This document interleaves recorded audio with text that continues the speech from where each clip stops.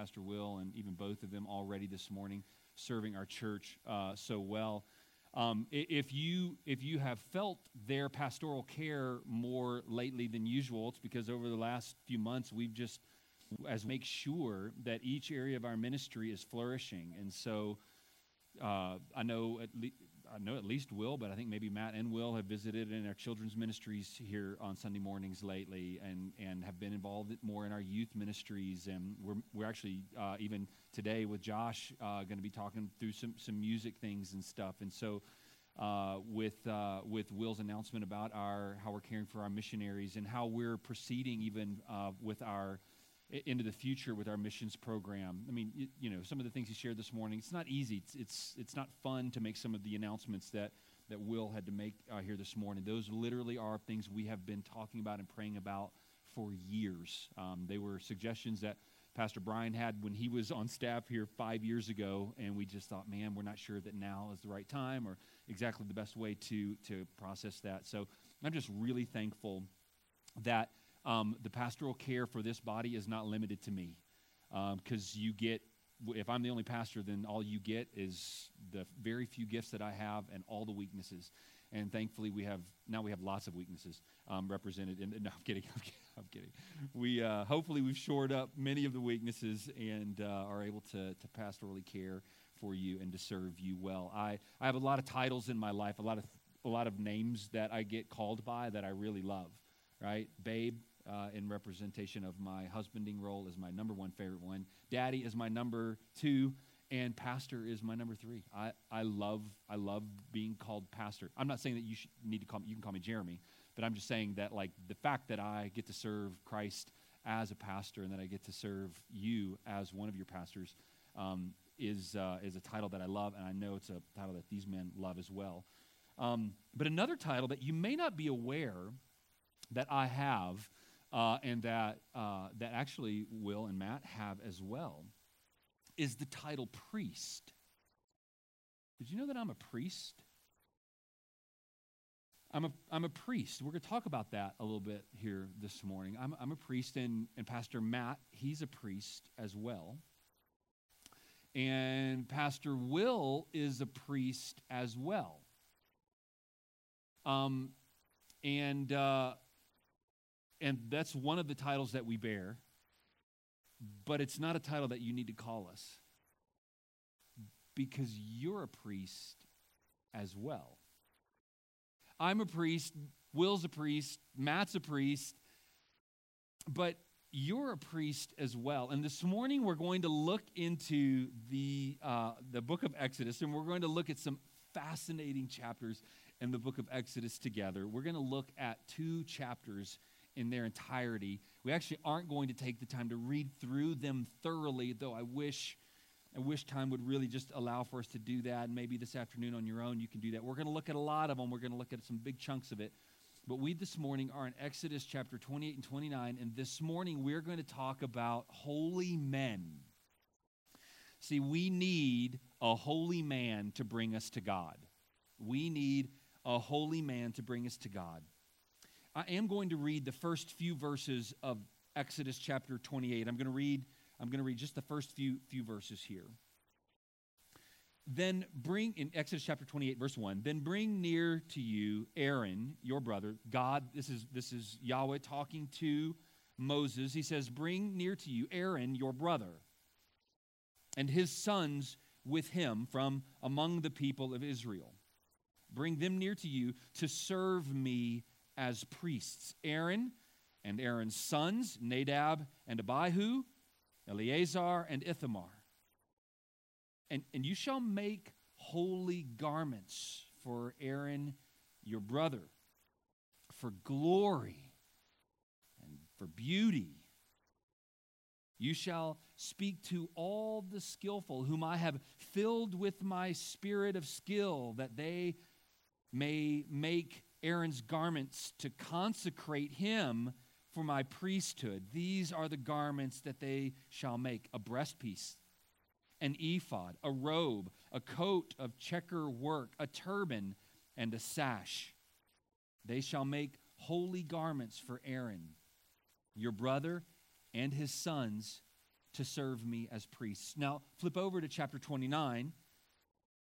Now, this is what you shall do to them, to the Aaron and his sons, to consecrate them, that they may serve me as priests. Take 1 bull of the herd and 2 rams without blemish, and unleavened bread, unleavened cakes mixed with oil, and unleavened wafers smeared with oil. You shall make them of fine wheat flour. You shall put them in 1 basket and bring them in the basket, and bring the bull and the 2 rams. And you shall bring Aaron and his sons to the entrance of the tent of meeting and wash them with water. Then you shall take the garments after they've been washed with water. You shall put on Aaron the coat and the robe of the ephod and the breastpiece, and gird him with the skillfully woven band of the ephod. You shall set the turban on his head and put the holy crown on the turban. You shall take the anointing oil and pour it on his head and anoint him. Then you shall bring his sons and put coats on them, right? So they're putting on all of the clothing that's been made for them. And you shall gird Aaron and his sons with sashes and bind caps on them, and the priesthood shall be theirs by a statute forever.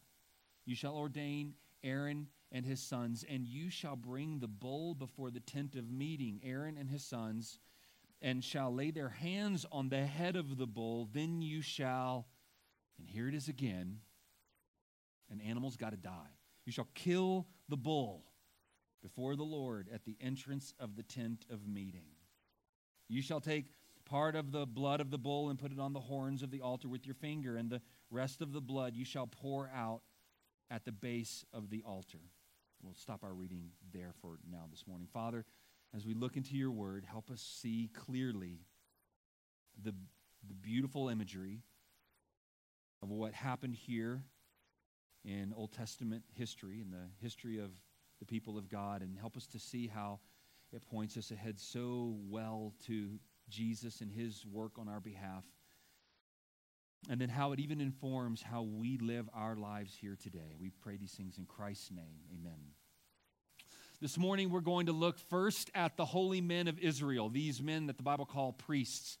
And then we're going to look secondly, point number 2 this morning is going to be the holy man of Israel, and that's referring specifically to Jesus Christ. And then number 3, we're going to talk about the holy people of God, and that's going to be in reference to you and to me. And under each of these 3 things, so we have the holy men of Israel, then we have the holy man of Israel, and then we have the holy people of God. Under each of those 3 things are going to be 3 points: the called, the clothed, and the consecrated. The called, the clothed, and the consecrated. Okay? So first of all, the holy men of Israel. Here in Exodus chapter 28 and chapter 29, we have yet again a couple of chapters with a lot of details that most of us, when we're doing our Bible reading, think, man, where's the part with like David's mighty men killing a bunch of people, with swords, and they fought so long that their hand, clave to the sword. They couldn't take their hand off the sword. Where's some of the battle stuff? Where's the really interesting parts of the Bible? Because we're reading about ephods and linen, and I don't know what that stuff is. I don't know exactly what that means. Brothers and sisters, as we look into these 2 chapters specifically this morning, chapter 28 and 29, we are going to see the beauty of God's plan for redemption and the beauty of the holy men in the Bible. First of all, the holy men of Israel. And we see right away in verse 1 of chapter 28 that God calls out of the nation of Israel some people to do a specific job for him. Look in chapter 28, verse 1. Then bring near to you Aaron, your brother, and his sons with him from among the people of Israel. Bring from among the people of Israel, Moses, call out from them Moses, and then many of you are still young and having children, here's some names that you may want to consider for some of your sons, right? Nadab, Abihu, Eleazar, and Ithamar, right? I'm not sure which one of those 4, but man, those are some great names, some great potential names for kids in your family in the future. Call these people out. They were chosen by God. They were called out. One commentator says, the Lord's words to minister unto me are found 5 times in these 2 chapters. And to be sure, the priests ministered to the people. These were men that were being called out by God for the purpose of ministering for the people to God. These men did not call themselves. These are not men that called themselves, right? Moses didn't say, all right, we need some priests, and all of those who are interested in the priesthood, if you meet me right after the service, and we're going to talk a little bit about that.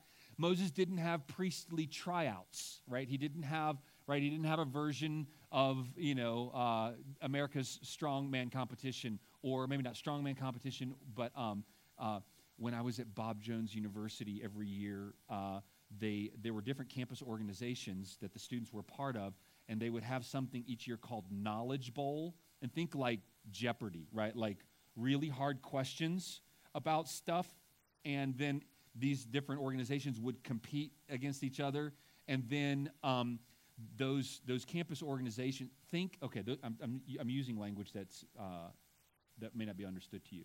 So at Bob Jones, we had a Christian version of what you would think of as like a sorority or a fraternity, okay? But then most of what you think of when you think of fraternities and sororities did not happen at Bob Jones University, okay? But we would play intramural sports against each other, or we would compete against each other in these things called Knowledge Bowl, right? And so this has nothing to do with my sermon, but I'm excited to tell you about this. And so as you can imagine, right, so we would have soccer teams, and you would play against each other in soccer, or we would have basketball, and you'd compete against each other in basketball, or you would have a Knowledge Bowl team, and you would compete against the other societies, is what we called them, in Knowledge Bowl. Now, just get this. The society that would win the basketball championship was not the group that would win the Knowledge Bowl competition, right? You became known for your ability in Knowledge Bowl, which corresponded equally with your inability in any of the athletic pursuits of the other societies, right? So that was just, I had kind of forgotten all about Knowledge Bowl. And so I'm telling you adds a little color to our background yet again. And so for the priesthood, I'm preaching. I forgot what I'm doing. I'm preaching. For the priesthood, they didn't have Knowledge Bowl. Hey, who knows the ways of God best? No, God, as he so often does in the Bible, God calls out people for reasons known ultimately only to him. As we think through even the history of the people of God, Abraham is chosen for no other reason than God chose Abraham out of Ur of the Chaldees. And it's very likely that Abraham was not someone who was going, is there a God, and I want to know the one true God out of all the other false gods that are surrounding me here in Ur. God called Abraham. I'm getting way ahead of myself, and I'm going to make this point again here in just a moment. Brothers and sisters, if you know God, it's because God called you. God calls out this Aaronic priesthood, this Aaron and his sons, for reasons, it's obviously not reasons because of their holiness. They weren't the holiest dudes in Israel, as we keep reading in Exodus and Leviticus. We're going to find out that is not why God chose Aaron and his sons. But these men were called, and they were called for a specific purpose. These men were called to draw near to God. They were given a privileged position in the nation of Israel. These guys were being called upon to get really close to God. Now, because of Yahweh's incredible kindness and mercy and love for his people, he's already chosen to build a tabernacle amongst his people. And so there's a reality that the people of God have proximity to God in a way that no other nation has. We've talked about this before. If you were an outsider to the nation of Israel, right? We call them Gentiles, right? These other nations, a Philistine or an Assyrian comes up and is talking with one of the Israelites, and they're like, well, where's your God? And an Israelite could say, well, his presence is manifest to us right over here. Like, do you see that tabernacle area? That's where our God is. We get to live close to him. But they could not just march into the holy place of the tabernacle, and certainly not the holiest place in the tabernacle. But Aaron was being given a privilege to move in close and once a year all the way in to the holiest place on earth, the holy place in the tabernacle. Aaron and his sons were called by God, and Aaron and his sons were clothed by God. Now, I only read through verse 4 of chapter 28, but if you keep reading through the rest of chapter 28, you're going to see an expansion and an explanation of the clothing that the priest here in the Old Testament wore. Now, I have an actual photograph here of one of the priests from the Old Testament. This was Aaron. This is actually a photograph of, no, I'm just kidding. Obviously, right? You can laugh, right? This is an artist's rendering, an attempt at what the clothing that Aaron would have worn may have looked something similar to this. Look again in verse 24. The garments that are to be made, there's a breast piece and an ephod.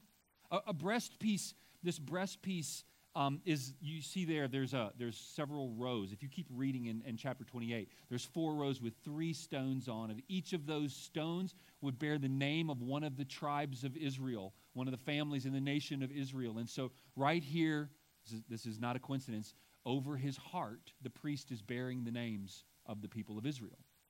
And inside that breast piece were, and look in verse 30 of this chapter, describes some stones that we know as Urim and Thummim. They shall be on Aaron's heart. And there's a lot of speculation as to exactly how the Urim and the Thummim were used. They were likely used to determine God's will in a situation. And so the high priest, as he was rendering judgment on something, would seek God. And it would be, it's not the equivalent to flipping a coin, right? But it was, let's pull, if God's will is this, then I will draw Urim. And if God's will is this, then I will draw Thummim. And they believed that God would direct through the choice of Urim and Thummim. Some believed that I heard one scholar describe it this way, that because the priest was going in to offer a sacrifice for the sins of the people, and there was the knowledge that this sacrifice is being offered for the sins of the people, will it or will it not be accepted by God? And because it's a blood sacrifice, they knew that it would be accepted by God. And the Urim and the Thummim were representative of a choice has to be made, but we know that God is going to receive this sacrifice. And so there's a little bit of speculation as to exactly how these items were used, except what we do know, that they're in this breast piece, and again, not coincidentally, they're pressing on the heart of the priest. They're right there against the heart of the priest. This breast piece is described, and then the ephod is also described, and this would have been like the top apron.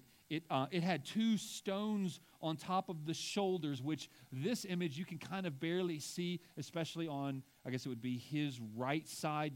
As you look on the left, you can see one square stone on his shoulder, and he would have another one there on his left shoulder. And on each of these, there were 6 of the names of the tribes of Israel were on each of those stones. And so notice what the priest is doing. He's bearing the names of Israel on his heart. He's bearing the tribes of Israel on his shoulders. When he goes into God, he is carrying the people of God on his shoulders and in his heart. The ephod was again that kind of that elaborate, that beautiful apron that's on the outside there, and it would have had those stones there as well. And then the robe, this all blue, this solid robe underneath the ephod, at the bottom of which there were pomegranates and bells. And we read later in chapter 28 how the bells were there in case the priest were to die. These bells kept ringing to let us know that the priest is still in the holy place or in the holiest place, and he's still active and moving. The coat underneath that blue robe is just that white fine linen base layer. And then, of course, he's wearing the turban, as is described here, a hat. And on the hat, there's that gold plate right there on his forehead, which reads, "Holy to the Lord." And then a sash of this beautifully embroidered sash around him. And then in chapter 28, verse 42, actually describes linen undergarments, right? Like holy underwear. is literally, and I'm not trying to be even silly, like that's literally what's being described here, because obviously to go into God's presence, you need to be appropriately covered. And so here we see the high priest, the holy priest of Israel, is given some really spectacular garments. And so I think I'm going to try to find one on eBay and start wearing that every Sunday. I think that would really, that would add a lot to my ministry. No, obviously. This garment, obviously, God's not merely thinking of a fashionable way to dress the high priest. God's not just thinking, well, I've made a really fancy tabernacle, and so hey, this is going to be a coat and tie affair, or this is a black tie affair, right? Like, no, God's doing something more than just giving him fancy clothes. God is giving him very intentional clothing. The clothing, brothers and sisters, is representative of a couple things in particular. First of all, I believe it's representative of the holiness of God, and then I believe it's representative of the people of God.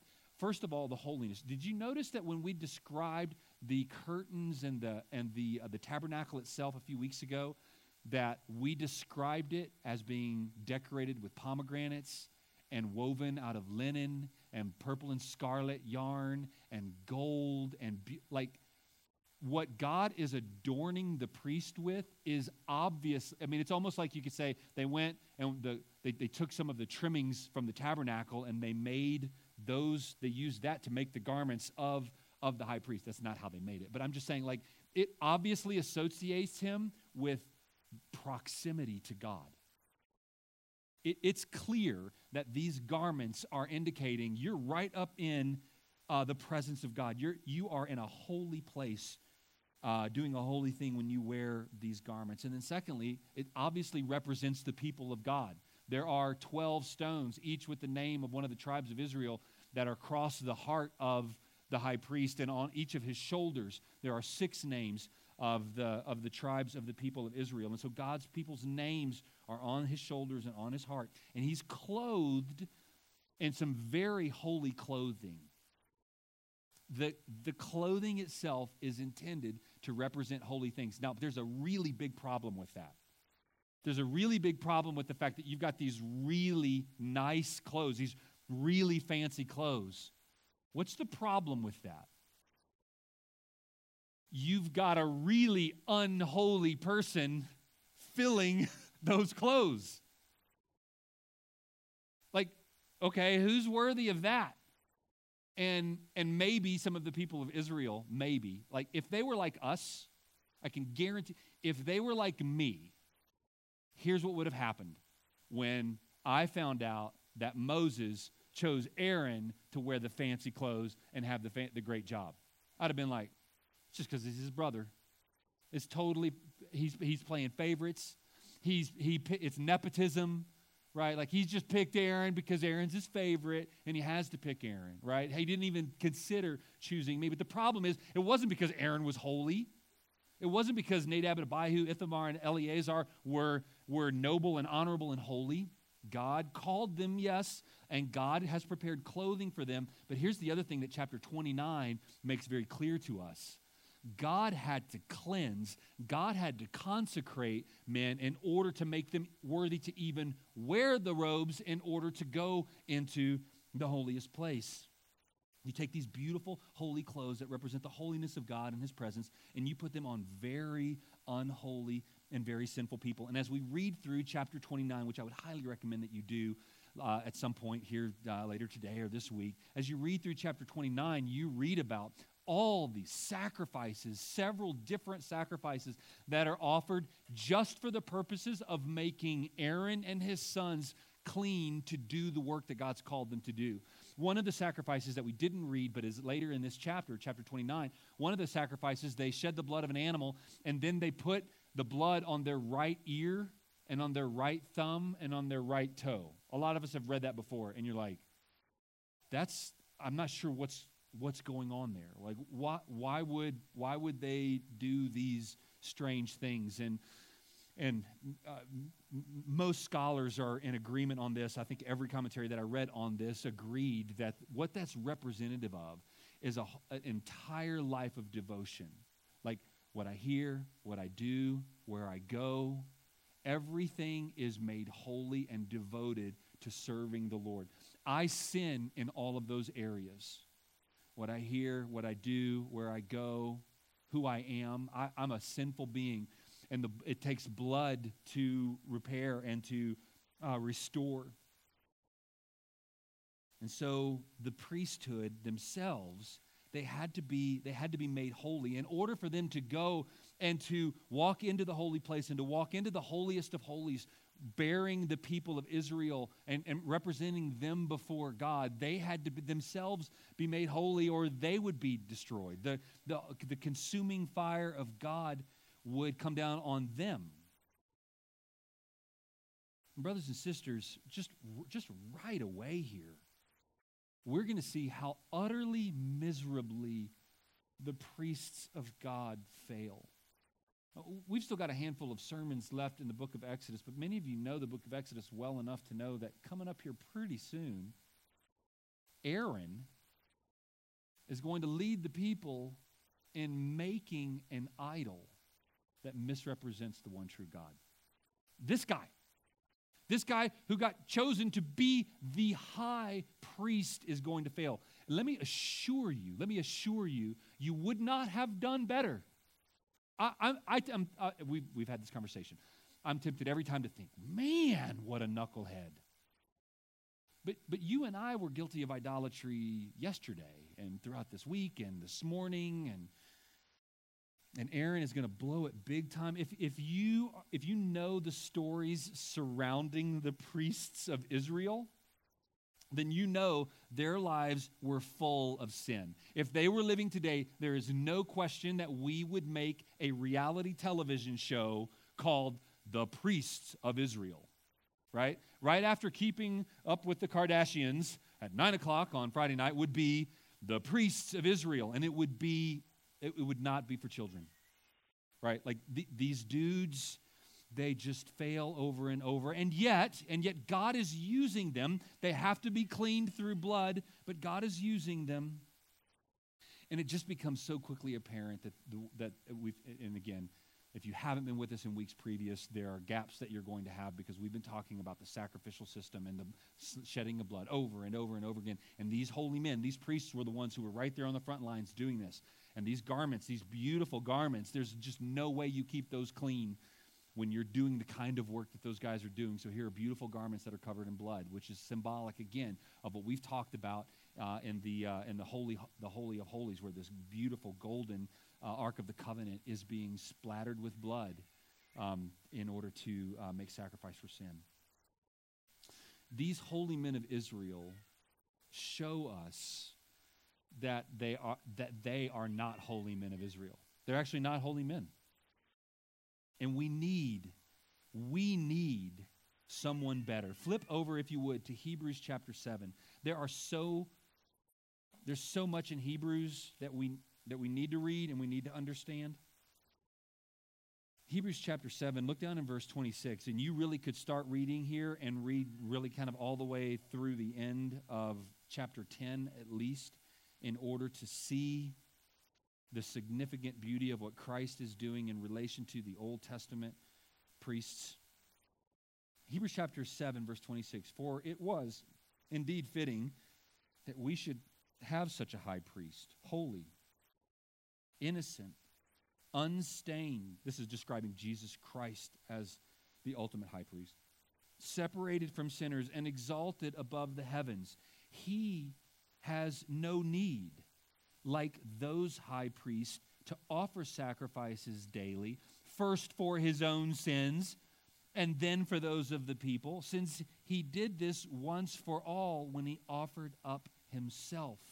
For the law appoints men in their weakness as high priest, but the word of the oath, which came later than the law, appoints a son who has been made perfect forever. So the high priest, Aaron and his sons, they have to Aaron's the high priest, and his sons are helping serve there in a priestly fashion. they have to offer sacrifices for their own sins. Jesus comes, and he does not have to offer sacrifices for his own sins. Jesus is the perfectly called holy man of Israel. He's the called man of Israel, and he's perfectly holy. And the calling of Jesus Christ as the holy man of Israel is actually a calling that comes from before the foundation of the world. It was God's plan. Before the world was created, it was God's plan that Jesus Christ would be the perfect high priest for his people. And all through the Old Testament, we see the calling. We read the calling of the one, the anointed one who would come and be the perfect high priest. Jesus is the called one. Jesus is the clothed one. And Jesus doesn't need to wear the holy clothing of the high priest. He is the holy clothing of the high priest. Jesus is the place where God dwells with man. He represents the people of God directly to God. When Jesus goes to God to make sacrifice for sins, who does he bear? Who does he bear on his shoulders? Who does he bear on his heart? Jesus comes with all of the people of God throughout the history of the world, and he bears them and their sins, and he walks into the presence of God with his sacrifice, bearing the sins of all of God's people. Jesus is called, and Jesus is clothed, and Jesus is consecrated. He is the sacrifice. Imagine when John the Baptist sees Jesus approaching in John chapter 1, and he says, "Behold the Lamb of God who takes away the sins of the world." How confusing that might have been to many of the people that were listening to him say that. Behold the Lamb of God who takes away the sins of the world. They understand lamb and sin atonement. They understand covering sin with the blood of a sacrificial lamb. But when John looks at another human being and says, "Look, there's the Lamb who's going to take away the sins of the world," certainly there were those that day who would have been confused by those words. But brothers and sisters, those of us who know the sacrifice of Jesus Christ, who understand the work that Christ did, understand John's words more clearly. The Lamb of God who takes away the sins of the world. He doesn't need to be made clean. The reason you are made clean is because he was clean when he made the sacrifice. He offers his life as a payment for sin once and for all, and he does this, and he sits down, and he's done. The holy man of God does the priestly work once and for all. And brothers and sisters, this is why we don't have priests. Now, I realize there are other religions and other denominations that may refer to their leaders as priests, but brothers and sisters, that is not an accurate description. That's not a term that we should use for any human being. As we should not interact with another human being in a way that they are operating as a priest, because you and I, because of the work of Jesus Christ, now have access. We have proximity. We've been given not those weird clothes that Aaron and his sons wore. You've been given the perfect righteousness of Jesus Christ, and that's the high priestly garment that gives you and I access to the Father. I'm getting ahead of myself. That's not even in my notes. 1 Peter chapter 2. If you want to turn there, this is another fantastic passage. 1 Peter chapter 2, I'm going to read verses 5 through 9. I'm going to skip a couple portions there. But 1 Peter, if you want to follow along, 1 Peter 2, 5 through 9. You also, as living stones, so Peter is talking to the New Testament church, talking to believers, you are being built up a spiritual house, a holy priesthood. You are a holy priesthood, to offer up spiritual sacrifices acceptable to God through Jesus Christ. You, jumping down to verse 9, you are a chosen generation, a royal priesthood, a holy nation, his own special people, that you may proclaim the praises of him who called you out of darkness into his marvelous light. See, in the Old Testament, the holy men of Israel went before God and represented the people of God and made atonement for their sin for those people. And when Jesus came, he did that work in himself once and for all, so that now we're not like Israel, where we know that God's over there, but we can't get too close. Brothers and sisters, we are now called and clothed and consecrated. You are called and clothed and consecrated. I think sometimes as Christians, we focus so much on the fact that we're dirty, rotten sinners that we forget that we are called, clothed, and consecrated because of the work of Christ. You have been called by God to be one of his children. If you have put faith in Jesus Christ to be your Lord and Savior, it is because he has tapped you on the shoulder of your heart. Is that a thing? You know what I'm trying to say, right? He tapped you on the shoulder of your heart. He initiated. He called you. He drew you up out of the miry clay. You who were dead in your trespasses and sins, he has made alive in Christ. You are called to be a holy one, a priest, someone who lives in proximity to the one true God. God in the Old Testament selected people for ministry based on his calling, not their worthiness. And brothers and sisters, when God calls us to be his children, he calls us based not on our worthiness, but on his great mercy and his great love. And God gifts, just like God gave unique gifts to the priests in order to do the priestly work. And flip over to chapter 31. I'm going to hit a few verses here in chapter 31 as well, real briefly. I love these verses. I love what they represent, how God gifts people.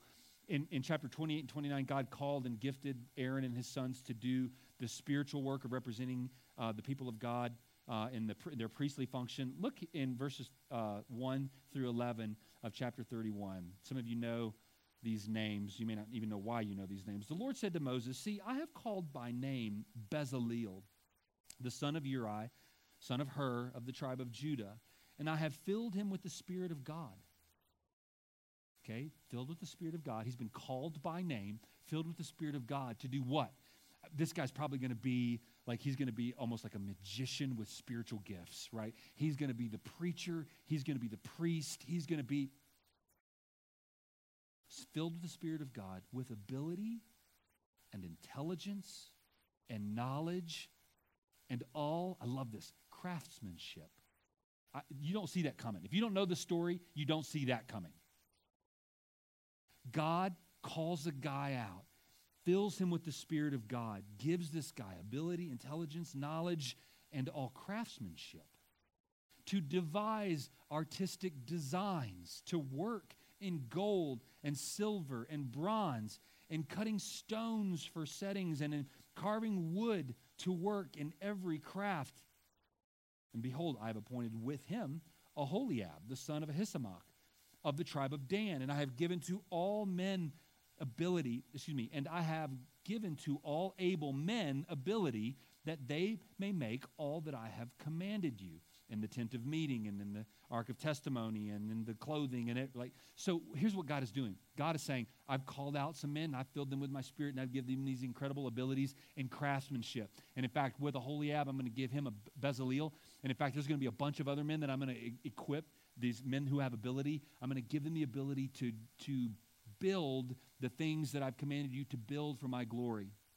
Brothers and sisters, when we read in 1 Corinthians about how God gifts the church, he's doing essentially the same thing for us in the New Testament, where he gathers people together and he says, now listen, I'm going to give you gifts to serve the body this way, and I'm going to give you gifts to serve the body this way, and I'm going to give you gifts to serve the body this way, right? And so different people in the room have different gifts. If you're here for Sunday school on Sunday morning, it's obvious how one of the ways in which God has gifted Matt Moore. Right? We see how God has gifted him in that way. But if you're around here during the week and you see Matt Peavy coming in and out, or you see Mark Shoemaker coming in and out, right? It's obvious that this body of believers needs more than just someone who can teach or someone who can preach and be nice to people. I think those are my spiritual gifts, preaching and being nice to people. I'm not sure if the second one is actually a spiritual. It probably is a spiritual gift. Okay, But God, in his wisdom, gave the people of Israel. I mean, can you imagine Aaron and his sons going, okay, we know we're supposed to do this sacrificial thing, but we're supposed to make our own clothes? I don't know how to make clothes. We're supposed to build this golden Ark of the Covenant? We don't know how to do that. And Aholiab and Bezaleel are like, leave that to us. Man, I have been, and some of you guys are this way. Some of you ladies are this way too. You've got your sewing room. You've got your for the ladies. I guess guys can sew too. Or you've got your wood shop, right? Your workshop where you go and you do, and I walk into a thing like that and I'm like, I don't even know what these tools do, right? But God has gifted you. God has gifted different people differently. God gifted people differently in the Old Testament, and often it was obviously a God ordained, like God called and gave this person this gift, right? So it wasn't that every Israelite got to just volunteer to be on the team who made the Ark of the Covenant. And even as we minister within the church, brothers and sisters realize that just because you have a desire to do a thing doesn't mean that God has gifted and equipped you to do that thing, or even that the shepherds that God has given to this church would recognize, hey, you know what? I know you really want to sing, so we're going to put you on the music team. There's something in between your desire to be on the music team and serving on the music team. I'm using music as an easy illustration, right? There's something in between those two. You have to be able to sing, right? And so just because you have a desire to do a thing doesn't mean that you get to do the thing. God is the one who calls. God is the one who clothes and consecrates. God is the one who has given shepherds to help oversee the management of the church and the gifts within the church, right? Shepherds in Ephesians chapter 4 are the ones who are to equip saints to do the work of the ministry. So we equip and we help lay out and line out. God has called and God has equipped you for ministry here in the church in a similar way to the way he called and equipped and gifted people in the Old Testament to do the work that was always for his glory. The priests served for the glory of God. The craftsmen served for the glory of God. Pastors serve for the glory of God. Musicians serve for the glory of God. Janitors serve for the glory of God. Children's ministers serve for the glory of God. We're called by God to be God's holy people. We are clothed by God to be God's holy people. We don't wear heavy. Can you imagine how heavy the priestly garments must have been? I don't know exactly how heavy, but it's got 12 rocks on the front, 2 rocks on the shoulders, 2 rocks stuffed inside the breastpiece, and then there's gold connecting everything together. And that's just on the ephod. Under that, you've got the robe. Under that, you've got the tunic. And under that, you've got your holy underwear, right? And you're in the desert killing animals all day, right? Like, I'm just thinking this is not the most comfortable thing to wear. And so what God does in 2 Corinthians chapter 5, verse 21, for our sake, God made Christ to be sin who knew no sin, so that in him we might become the righteousness of God. In Isaiah chapter, I think it's 51, it describes us as adorned with the righteousness of Christ. You do have holy garments, but you don't get them at a special spiritual clothing store. You get the holy garments of God when you come to Jesus Christ in faith, and his righteousness is given to you. And God looks at Aaron and he sees all that clothing representing holy things. And when God looks at you, he sees Jesus Christ representing the holiness of God. That's why we aren't destroyed when we walk into the presence of God. We are called to come near to him, and we are clothed so that we can. And we've been consecrated through the sacrifice of Jesus Christ. Like Moses and Aaron needed sacrifice, Aaron and his sons needed sacrifices to cleanse their sins. Jesus Christ comes and makes the sacrifice that makes us clean. His sacrifice paid the price for our sins. One author says this: when Christ uttered his last breath on the cross, he tore into the temple veil. We talked about that. Christ's priestly work opened the new and living way through the veil of his flesh, so that all believers have immediate access to God, who is in the heavenly holy of holies. That's why we use 1 Peter chapter 2, verses 5 and 9, the reference there. We're a holy priesthood. That's why we call it the priesthood of the believer. So we don't go and tell our sins to a priest and then he goes to God for us. We go by the blood of Jesus Christ directly into the presence of God. We go into the Holy of Holies, not by ourselves. It was never by yourself. It was never by yourself. In the Old Testament, it wasn't by yourself, and today it's not by yourself. We go into the holy presence of God, covered in the righteousness of Jesus Christ. And so, Romans chapter 12. I am going to ask you to turn there. Romans chapter 12. So how do we live? Yes, I'm concluding. Here's my conclusion. How do we live as priests of God? Many of you know this passage really well. I appeal to you, brothers, by the mercies of God, to present your bodies as a living sacrifice, holy and acceptable to God, which is your spiritual worship. Look at all the priestly language that's used just in verse 1. Present your bodies a living sacrifice. What did the priests present to God? Sacrifices, blood sacrifices. A living sacrifice, holy and acceptable to God. The priests themselves, because of the ceremonial cleansing and because of the clothing that they were wearing, that's how they were holy and acceptable to God. This is your spiritual worship. The priests would offer the spiritual worship for the nation to God. And now Paul is using language that no Old Testament believer would have missed, that no Israelite would have missed as he would write the book of Romans. And in verse 1, this language was clearly language that would have been limited only to the priest, but because the high priest, the perfect high priest, Jesus Christ, has come, now we, brothers and sisters, live like holy priests of God. The priesthood of the believer is a real thing. So number one, live close to God. These are my concluding points. Number one, live close to God. The priest was allowed proximity to God. Brothers and sisters, the Old Testament Israelites would look at you and I today and be so envious and jealous. You have the righteousness of Jesus Christ covering you and the Spirit of God dwelling within you. What a wonderful, wonderful truth. Because you enjoy priesthood, you get to enjoy what any Old Testament old believer would have been jealous of. You can live all day, every day in the presence of God. Not just when you're in this building, not just on Sunday mornings, not just when you're reading your Bible, but when you're eating your lunch and you're plowing your fields and you're watching your grandkids and you're being blown by the wind and you're at a baseball practice or you're walking sprinklers or you're grading papers. You live in the presence of God because you get to enjoy the priesthood of the believer. The curtain has been torn. Live, brothers and sisters, aware of your proximity to God. Number two, bring others close to the presence of God. Bring others close to Him. The priest went before God with the names of Israel on his shoulders and on his heart. Do you go to God with the names of others on your heart? I know many of you do. For some of you, it's family members or it's friends in the community. Brothers and sisters, go to God with others on your shoulders and on your heart. The priest went to God for others.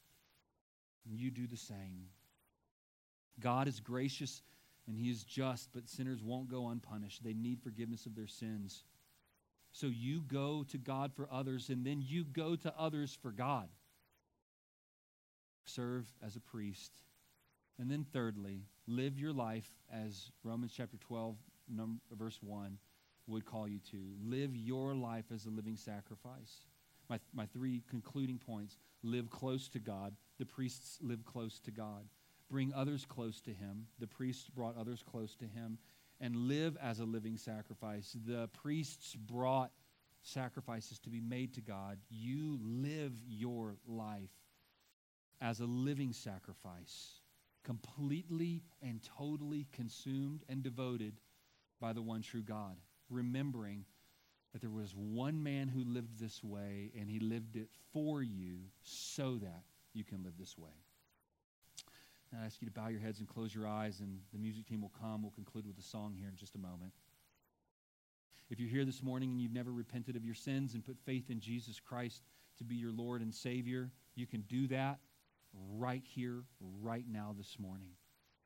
You can call upon the name of the Lord and be saved because of the high priestly work of Jesus Christ.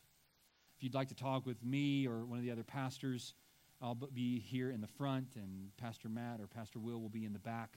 there in the lobby to visit with you, or if you would just want to catch one of us or text one of us during the week, we'd love to visit with you about that. I think all of us deserve or need the reminder of who we are in Christ, who we are because of Christ, and how we now live because of Christ. Live close to God, bring others close to Him, and live as a living sacrifice. Father, we thank you for this beautiful imagery out of the Old Testament of the high priestly work of Aaron and his sons.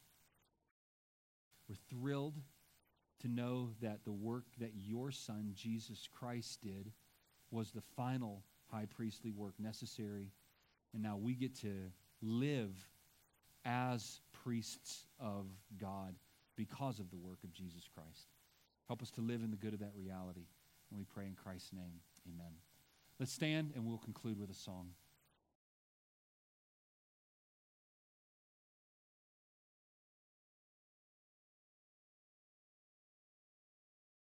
Be thou my vision, O Lord of my heart, not me all else to me, save that thou art.